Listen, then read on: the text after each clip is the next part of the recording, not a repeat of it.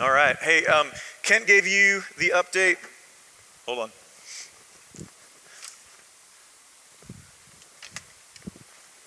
All right, I'm back. Kent gave you the update on our building. I want to kind of give you a little bit of an update on some of the stuff we talked about last week in our congregational meeting. The elders have been in conversation this week with some potential interim candidates, and they're doing that work great. Hope you got the email from this past week kind of saying if you have questions in different areas, who to talk to. But that is moving forward, and everyone is fairly confident that is not going to be an issue. We're going to have that cleared up. All right, so if you have a Bible, go ahead and open it to 1 Corinthians. If you don't have your Bible with you, you can look in your order of worship. It's in there. If you don't own a Bible, there are several on the back table. We would love for you to take one of those. And by Bible, I mean one that you can understand. Although I know that you can get pretty much any version of the Bible on your device these days. If you're anything like me, I don't know, I don't like reading on a screen. It just doesn't, I don't know, it's hard for me. So maybe you're like me, maybe you're not, and you think I'm just an old fogey. I probably am at this point in my life. But anyway, go ahead, and you're going to want to have the Bible out in front of you today. So let me say this. There are generally two ways to engage with criticism, okay?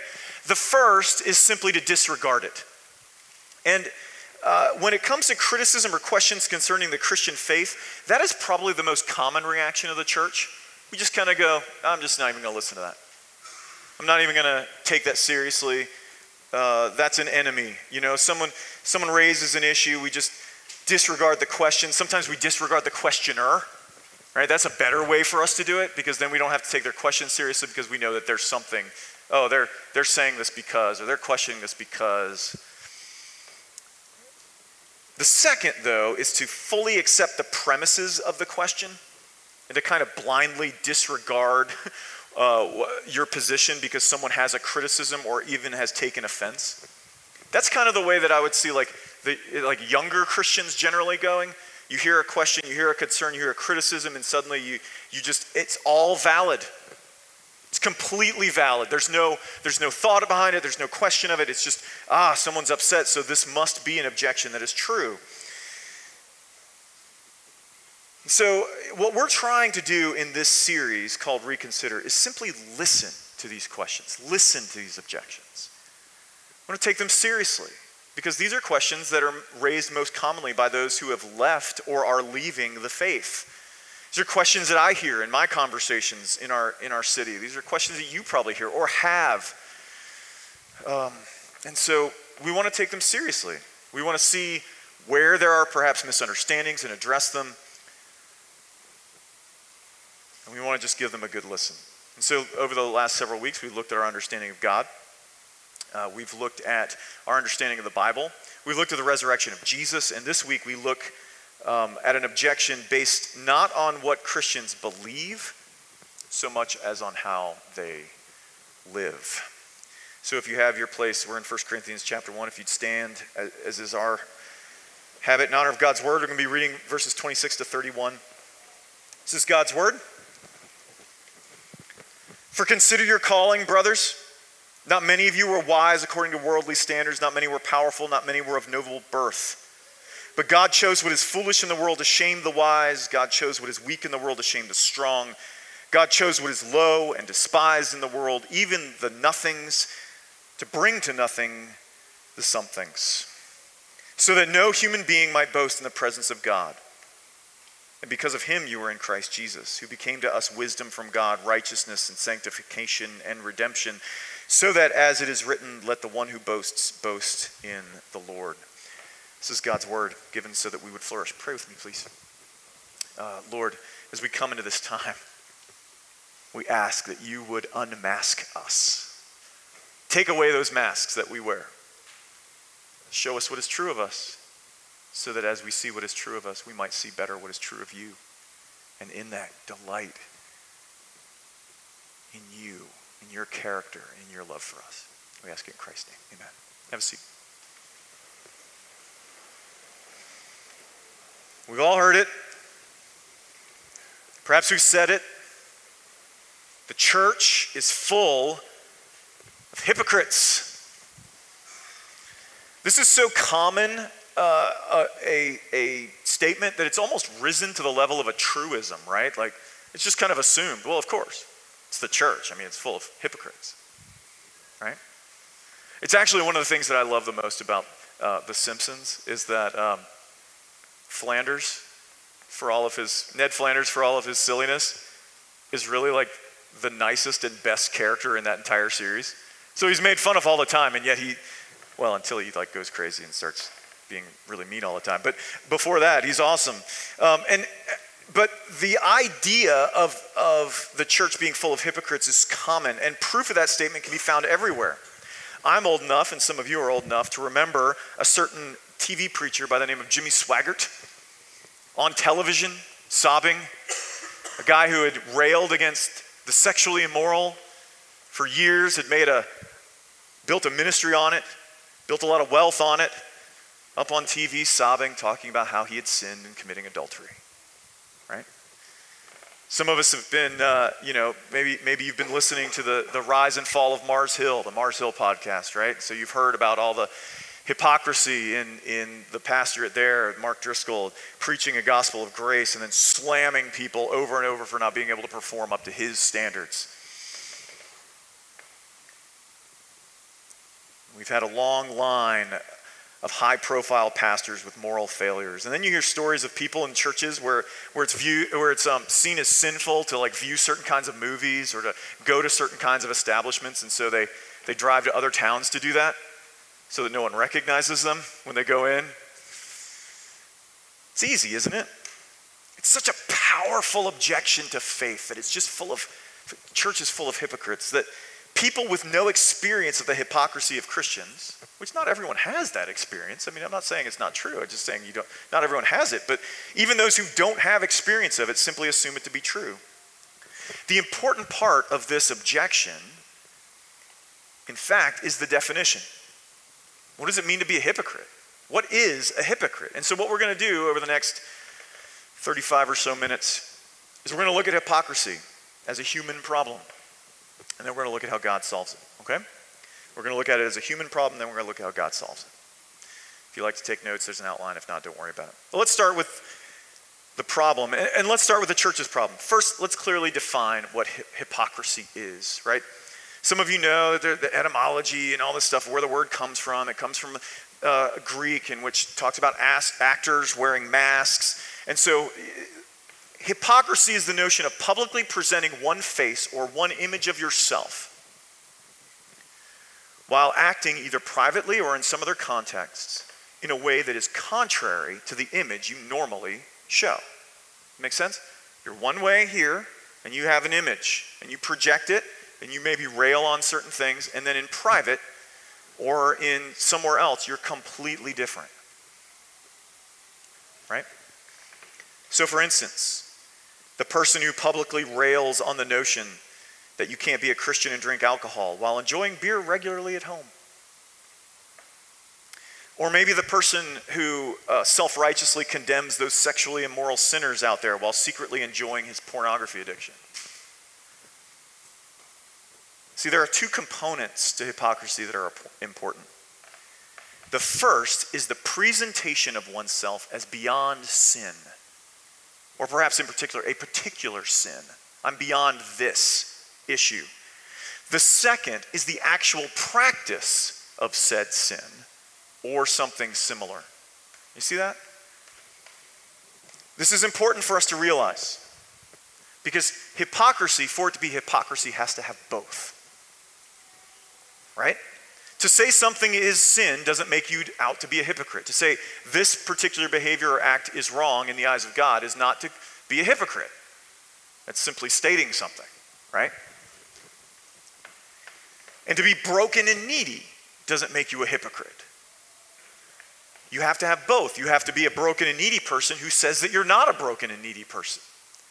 You have to be someone who struggles with things while also saying, I would never struggle with things, and those people that do are doomed.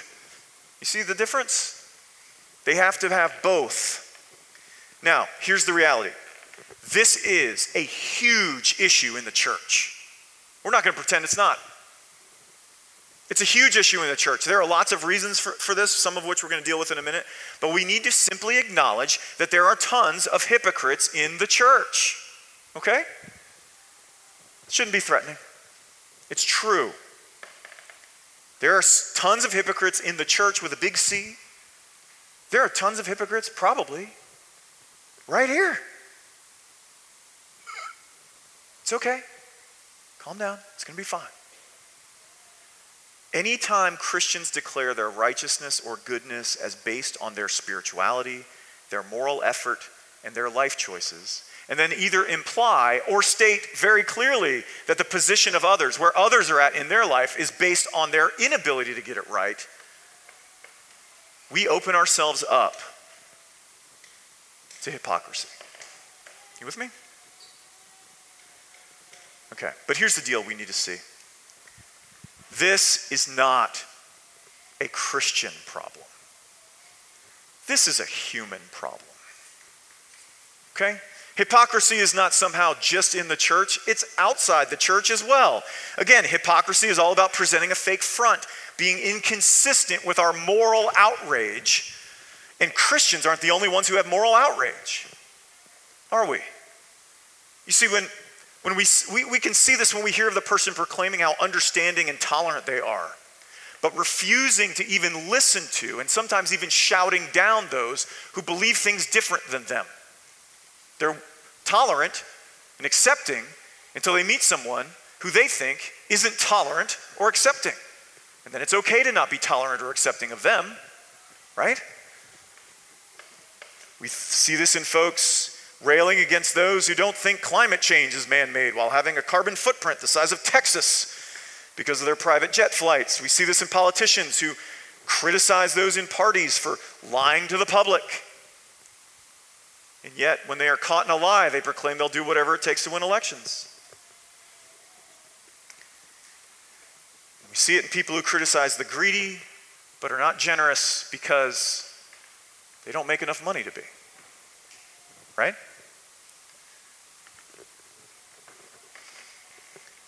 Hypocrisy isn't a Christian problem. It's a human problem.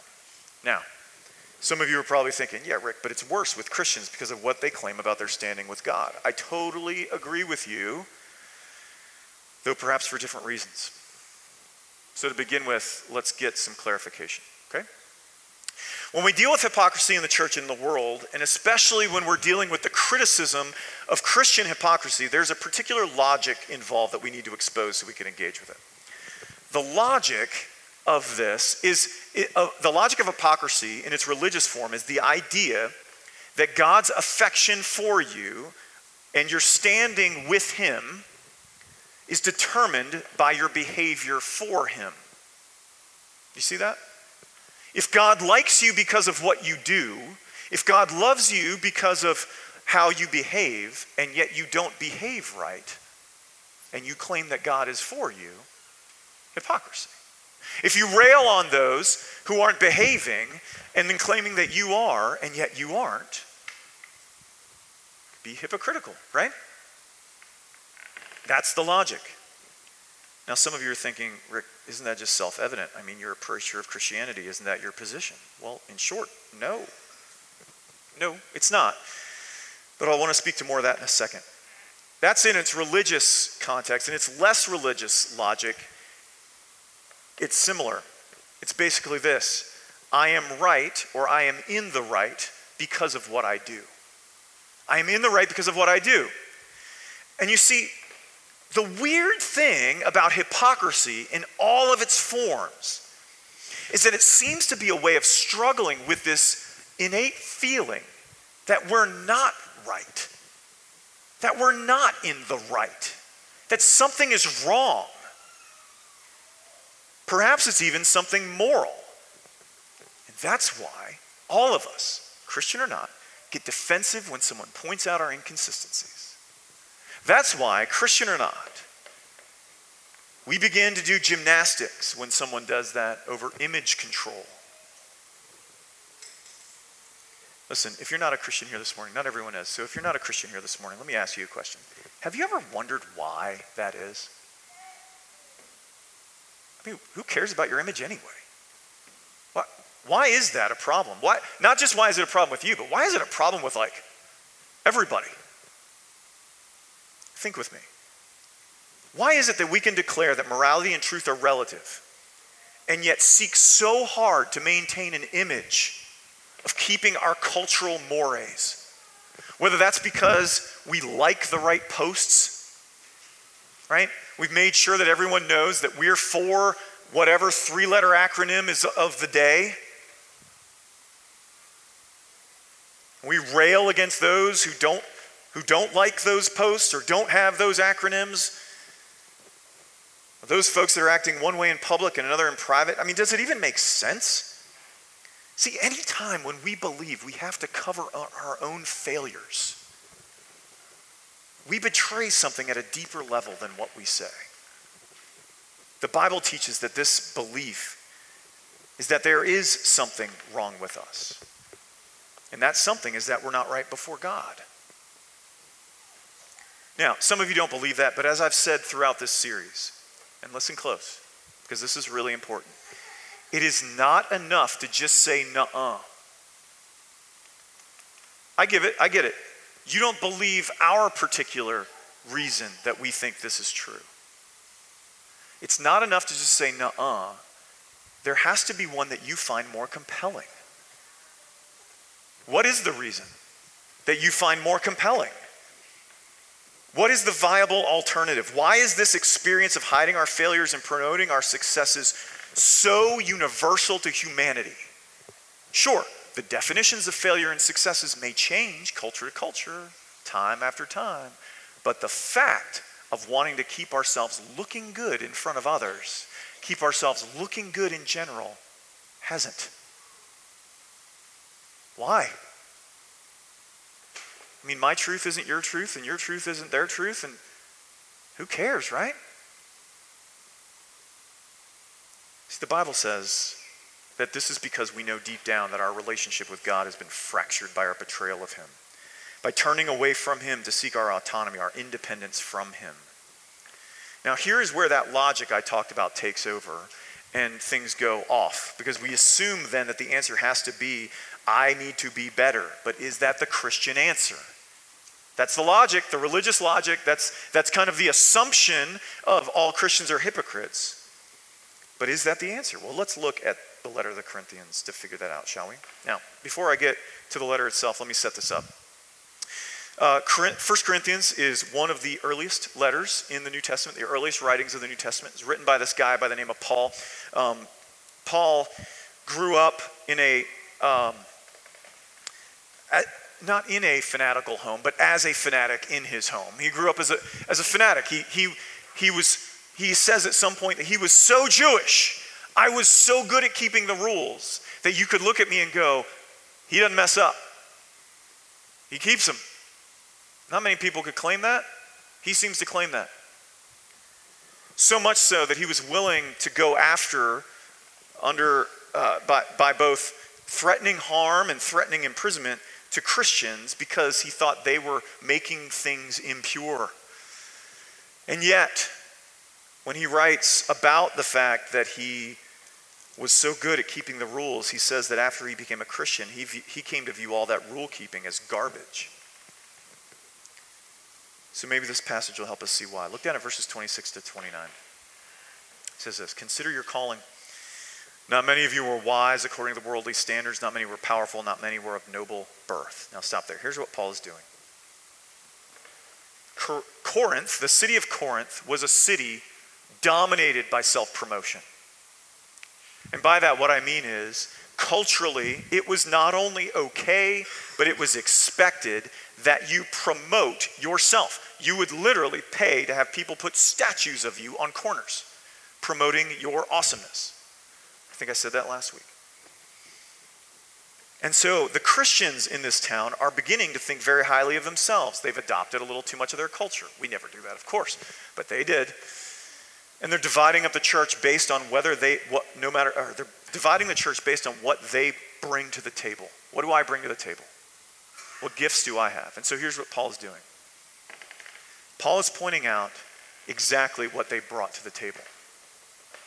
They weren't wise. they weren't powerful, and they weren't noble.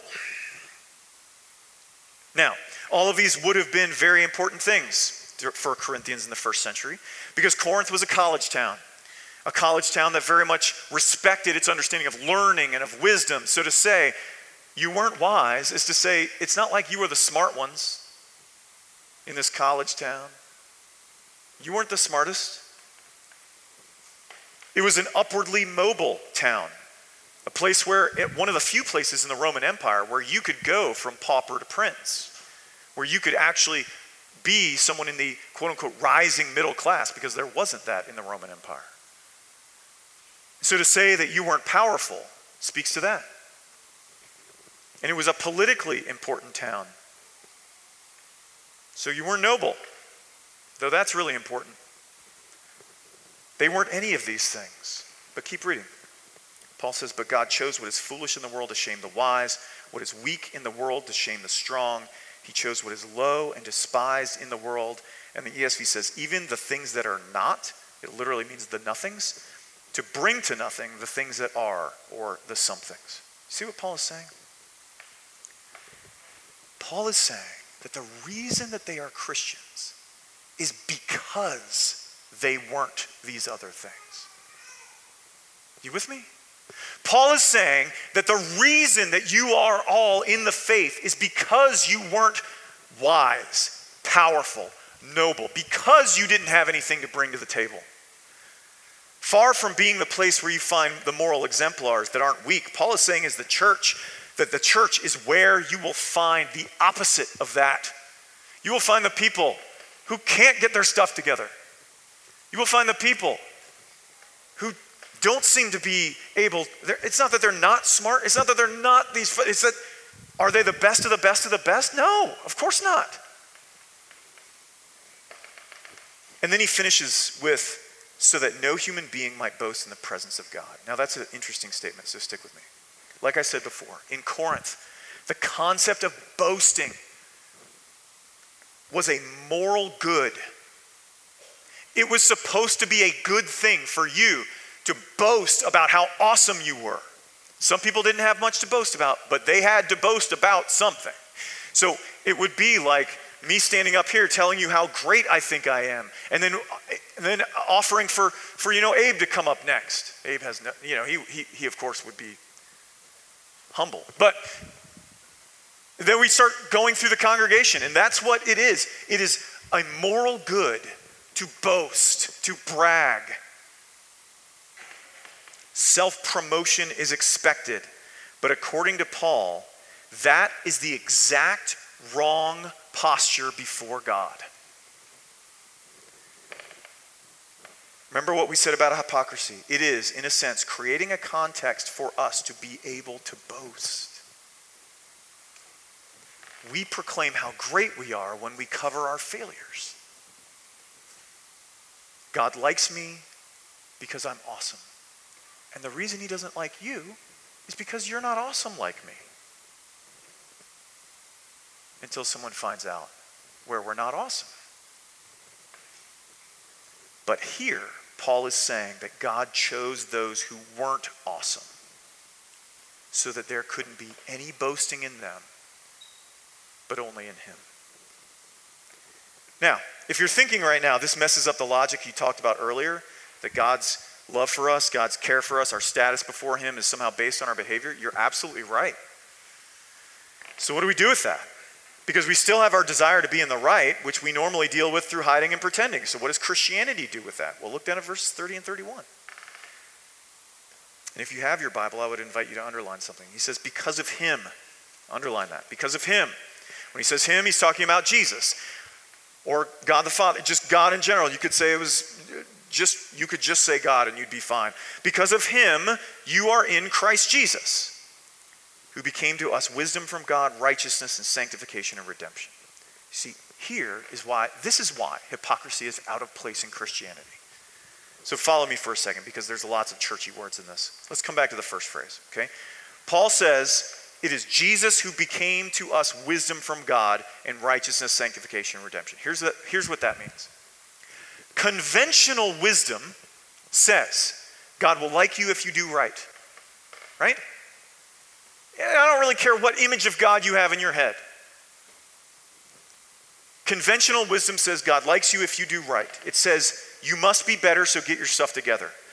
But Paul is saying that Jesus became wisdom from God. And what that means is the gospel proclaims that you and I and everyone in the world is needy, broken, and in need of rescue. Everything in us says what we need to do is change our behavior. The assumption of hypocrisy is that we need to change our behavior, but the gospel tells us that our problem goes deeper than our behavior. And that wisdom from God is shown that in Jesus, or that Jesus has become our righteousness. That is churchy language. Righteousness is a churchy word for being in the right before God. Okay? In the right before God. In other words, our rightness before God comes from Jesus and not from you. From Jesus and not from us. But he goes on. He's also become our sanctification. That is churchy language for being set apart for God, right? To be sanctified is to be set apart. And so we tend to think that our behavior is what sets us apart.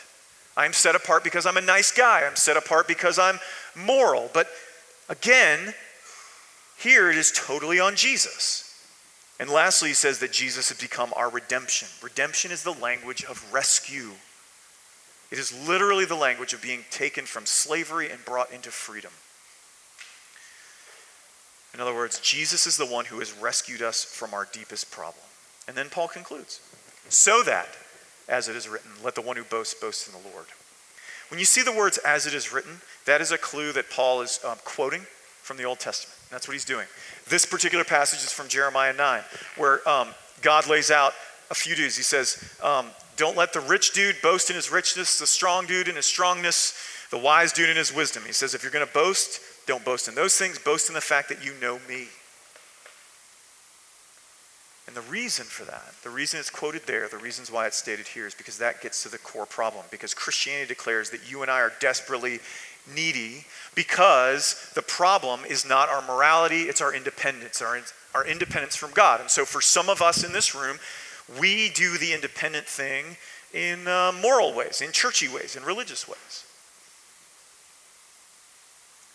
More than likely, if that's true, let me be honest with you, you're probably someone who is in danger of being pointed out to be hypocritical at times. Some of us do that in immoral ways. And let me be honest with you, if that's the case, then people are going to notice that you say one thing on Sunday and do other things throughout the week. You're in danger of being shown up too.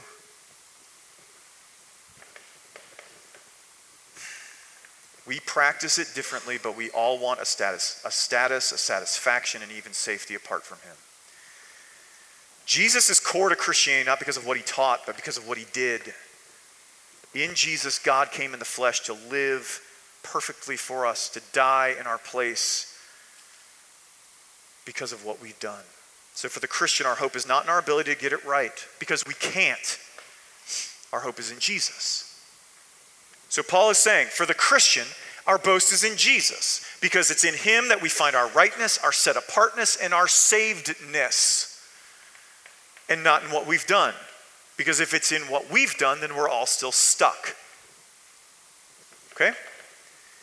Now, let's conclude really quick by talking about what it means to be rightly labeled.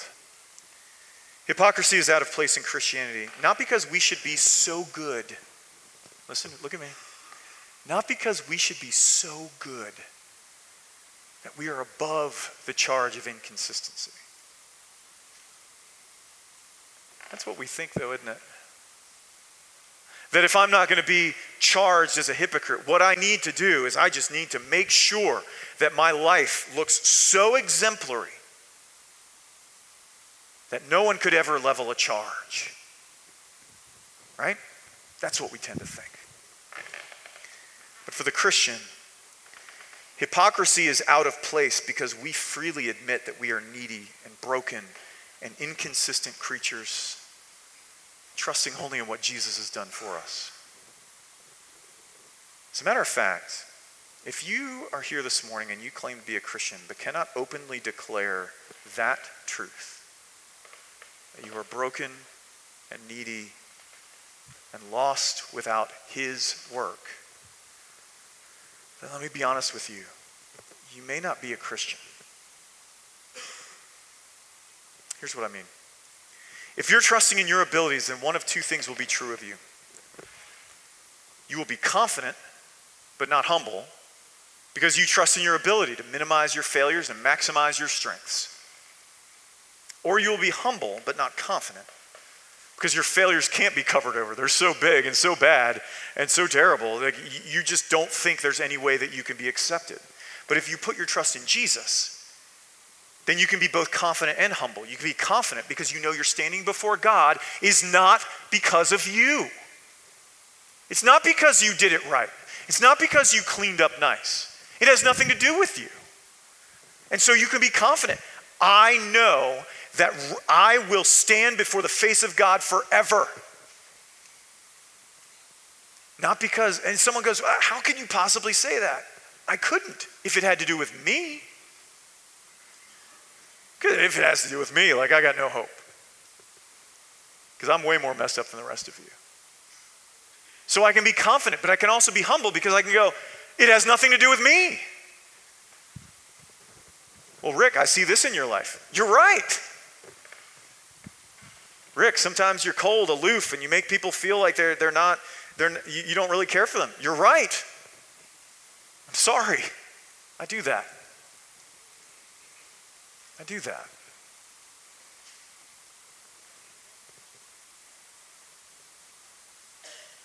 And Jesus is still at work, right?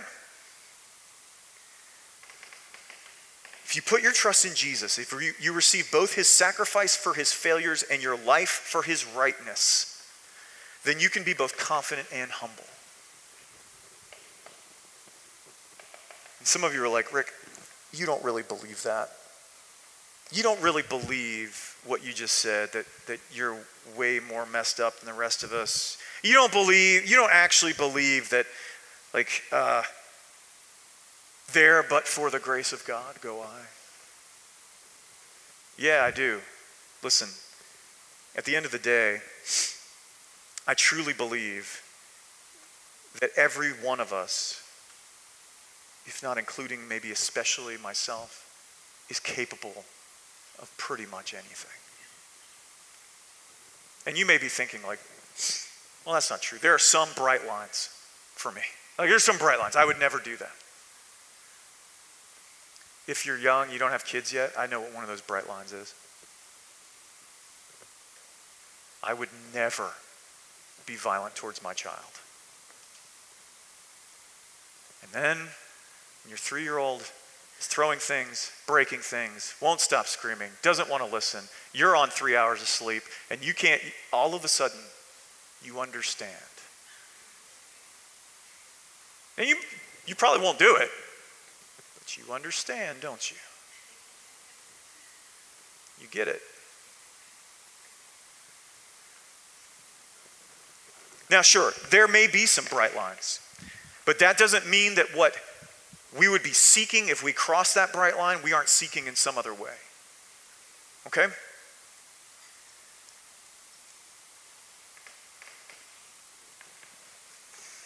I am a deeply needy man. You are deeply needy people. I'll be honest with you, sometimes I think it's a joke that I'm up here doing what I'm doing. God has a great sense of humor. But then I read this passage and I realize this is totally why I'm up here doing what I'm doing. Because why not put the neediest, brokenest person up here to try and do it? Because it's hey, if God can rescue me, y'all are good. We're great. But listen, maybe you're not buying this. Let me conclude with this. If you think Christians are hypocrites because we admit that we're broken, but that we freely have received God's grace, then I would say two things. One, that is not hypocrisy.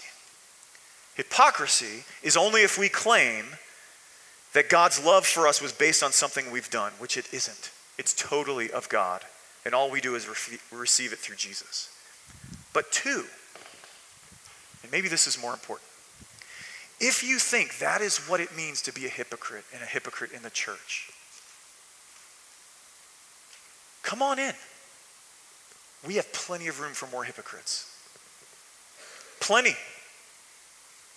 And if we're being honest, and I want you to be, you know that you're in that same place.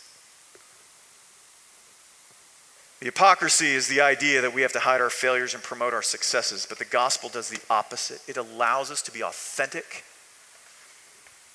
by being honest about our failures and promoting Jesus. And if that is true, if it is true that at the end of the day, all you need before God is your need, isn't that worth reconsidering? Would you pray with me?